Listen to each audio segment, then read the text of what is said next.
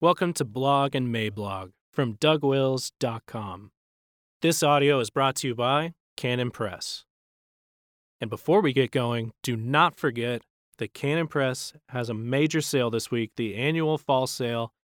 Almost everything is 30% off. All orders over $25 get free shipping, U.S. only. Cheers.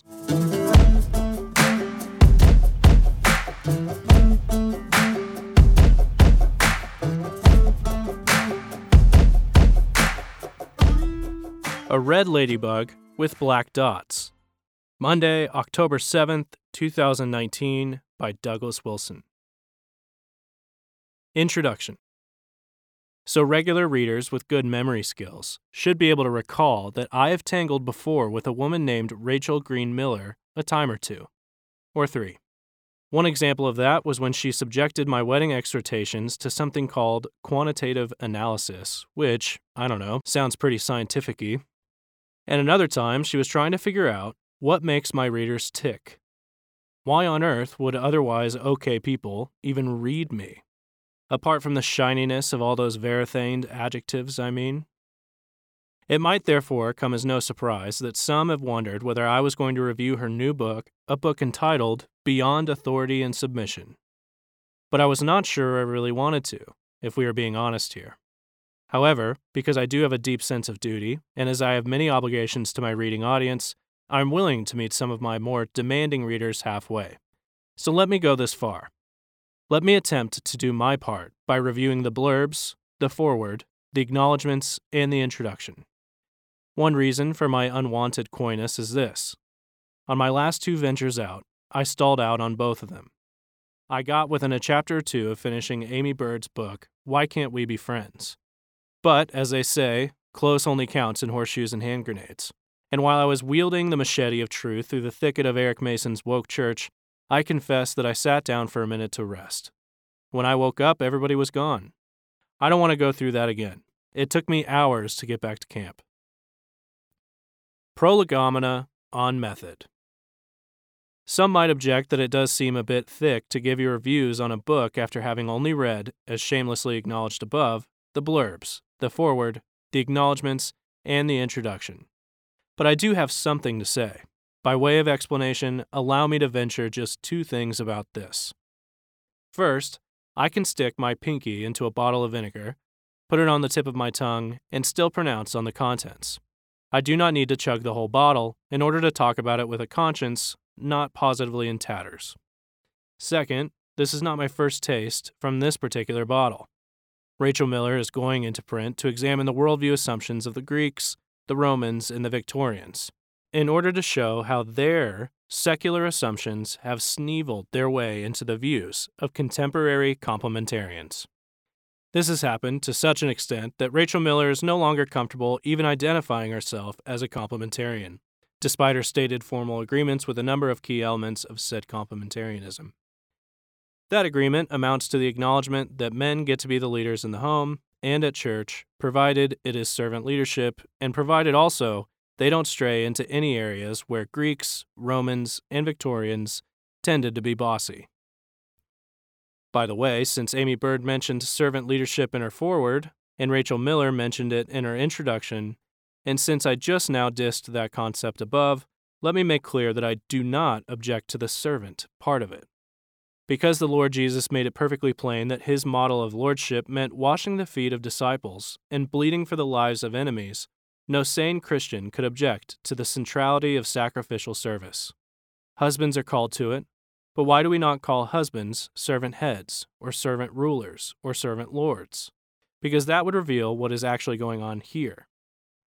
Excursus done, and leaving the Greeks, Romans, and Victorians aside for the nonce, let me say this. I had the exhilarating experience of Rachel Miller placing my entomological views under her peculiar microscope and getting them hopelessly and spectacularly wrong.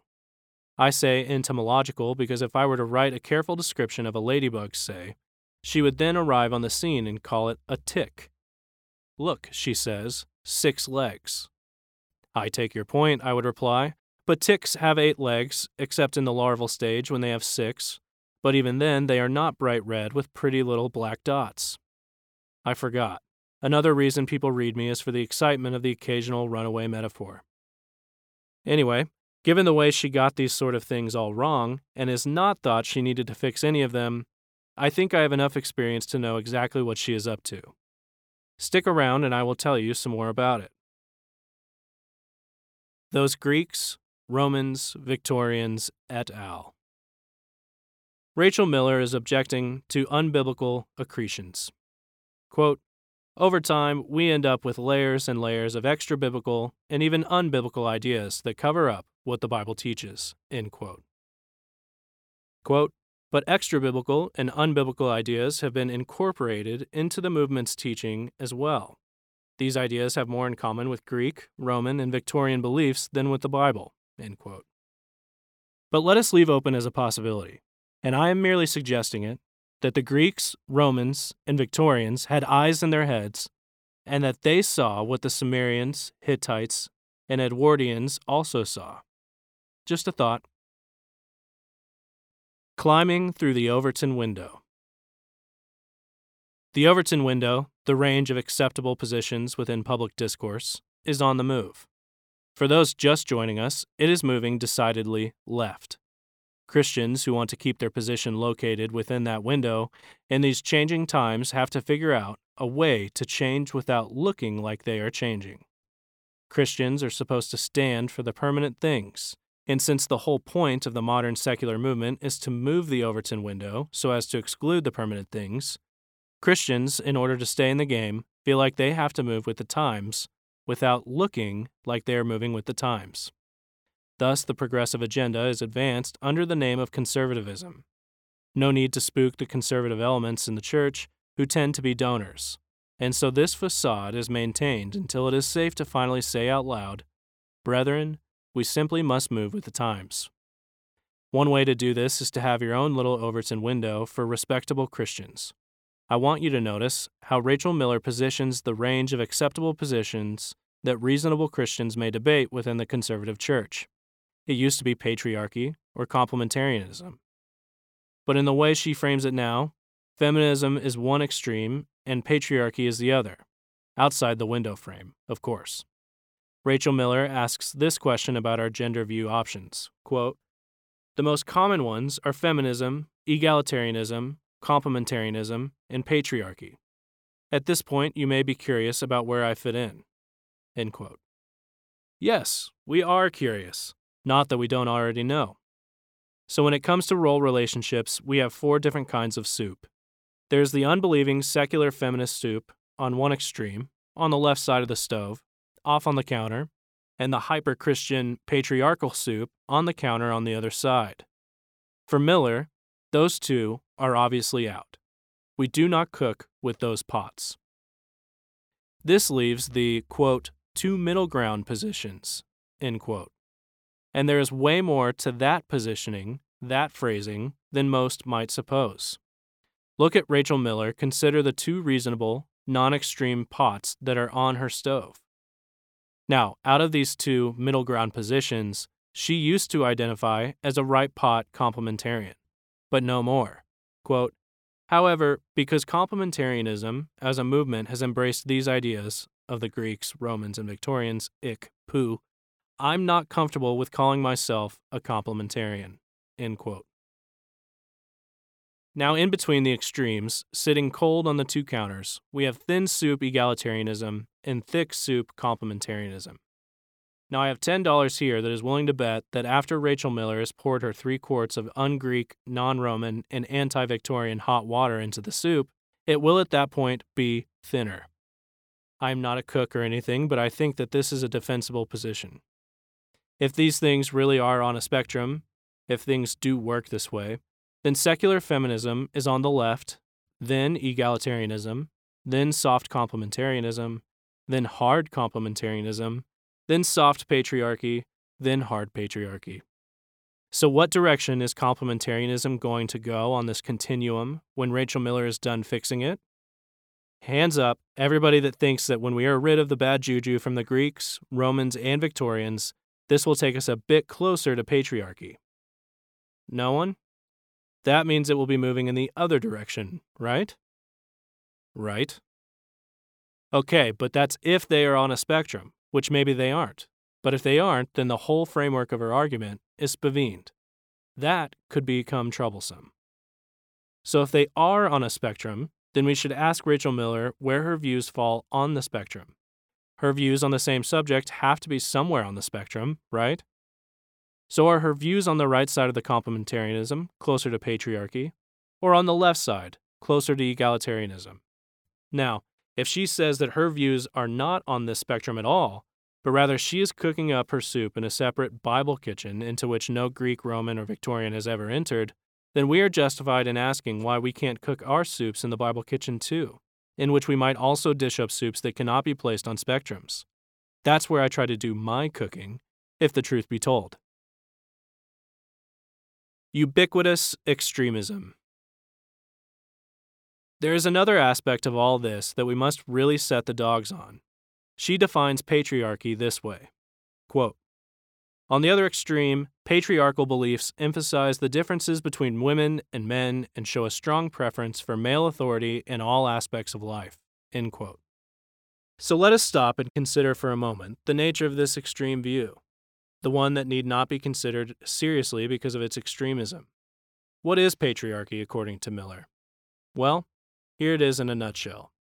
Patriarchy emphasizes the differences between men and women, and it shows a strong preference for male authority in all aspects of life.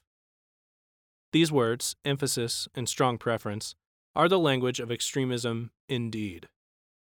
But having relegated all of recorded human history to the realm of gender extremism, yes, including the Greeks, Romans, and Victorians, and having adopted a definition that only allows for non-extremism to have magically blossomed in North America and Europe during the last 50 years or so, Miller also warns us against the danger of adapting to trends.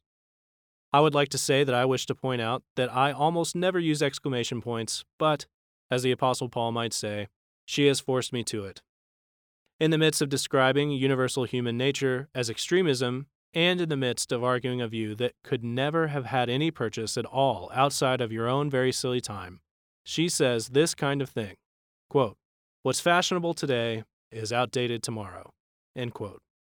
She warns that, quote, "Our theology runs the risk of being trendy," end quote. Now, to be fair, she was cautioning against trendiness back then and not trendiness now. She was warning us against the trends that other people fell for, not the trends that she is falling for. She was talking about the motes in other Christian eyes and not the beams in her own.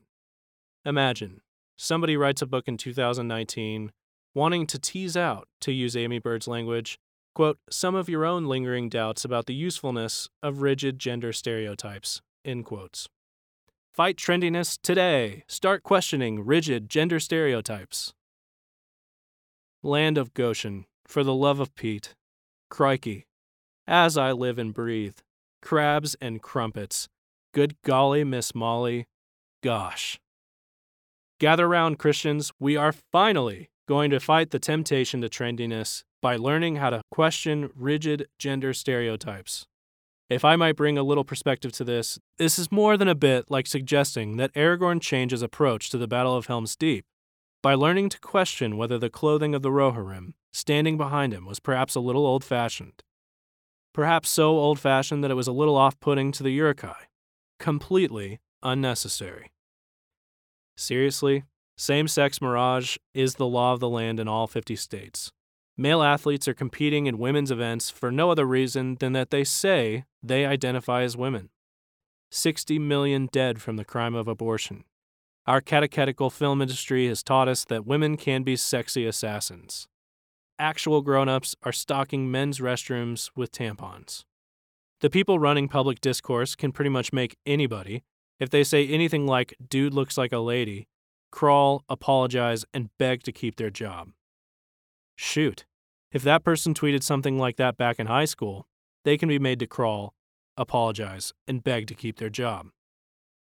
And so, in these troubled times for Israel, God has raised up a prophetess, a true daughter of Huldah, one who can teach us how important it is to question rigid gender stereotypes. At last, we were waiting for someone to show us the way. What way? The way to collapse in front of this secular onslaught while simultaneously pretending that we were actually digging deeper into the Scriptures. How to surrender while pretending to wave your sword bravely. The Philistine has come out to taunt the armies of Israel with the fact that we don't have the requisite number of women in our front ranks. We blush. We are ashamed. We listen, for the Philistine in question is neither Greek, Roman, nor Victorian, and we look at one another meaningfully. Time for a Greek word study. Time to rid ourselves of Victorian accretions. Reformed evangelicals are being groomed for the pivot. No, we are not ready to pivot yet. We need a bunch of big voices in Reformed evangelicaldom, ironically including men like Carl Trueman, to help us prepare to pivot. We must be groomed for the pivot, and this preparation for the pivot has to be conducted within the camp. And that is what is being done. This rot is spreading, and spreading rapidly. This book is published by the Presbyterian and Reformed. It is blurbed, for example, by Liam Gallagher of 10th Pres in Philly, and by Carl Trueman. Another blurb comes from an OPC pastor. Amy Bird wrote the foreword. This kind of stuff, in short, is being churned out by our people, and not by the liberal mainliners, and not by the squishy evangelical left. Or rather, let us say, on gender issues, the squishy evangelical left now extends pretty far to the right. Squishiness is on the move.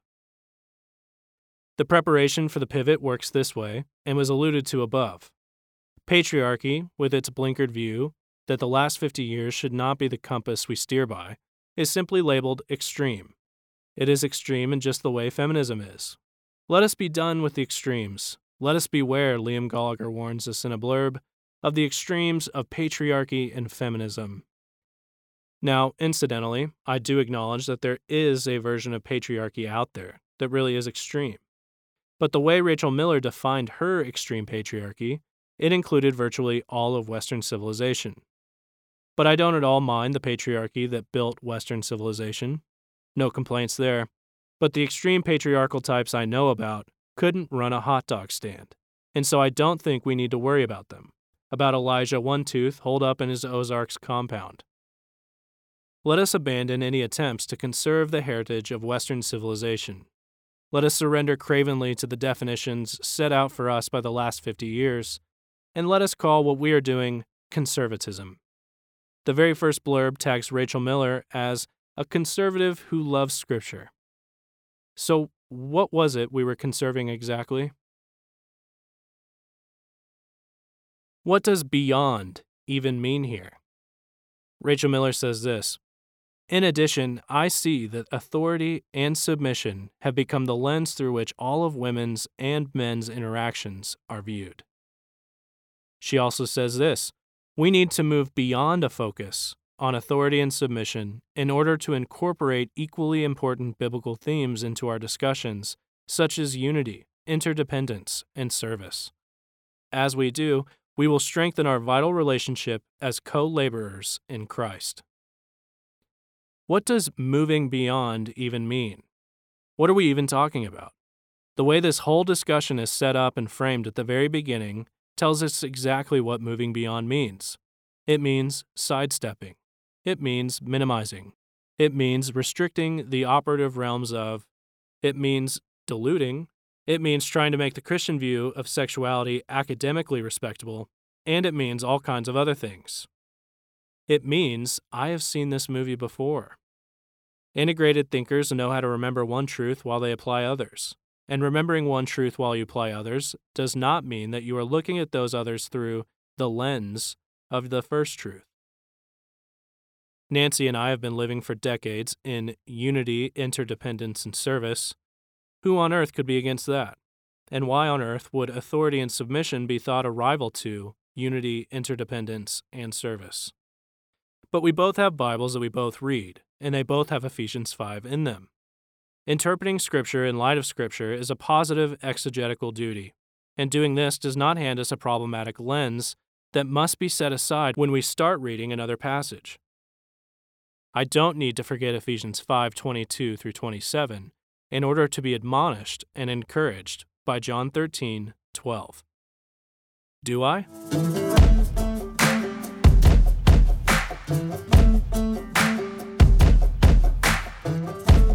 For more books and audio from Douglas Wilson, please visit us at canonpress.com.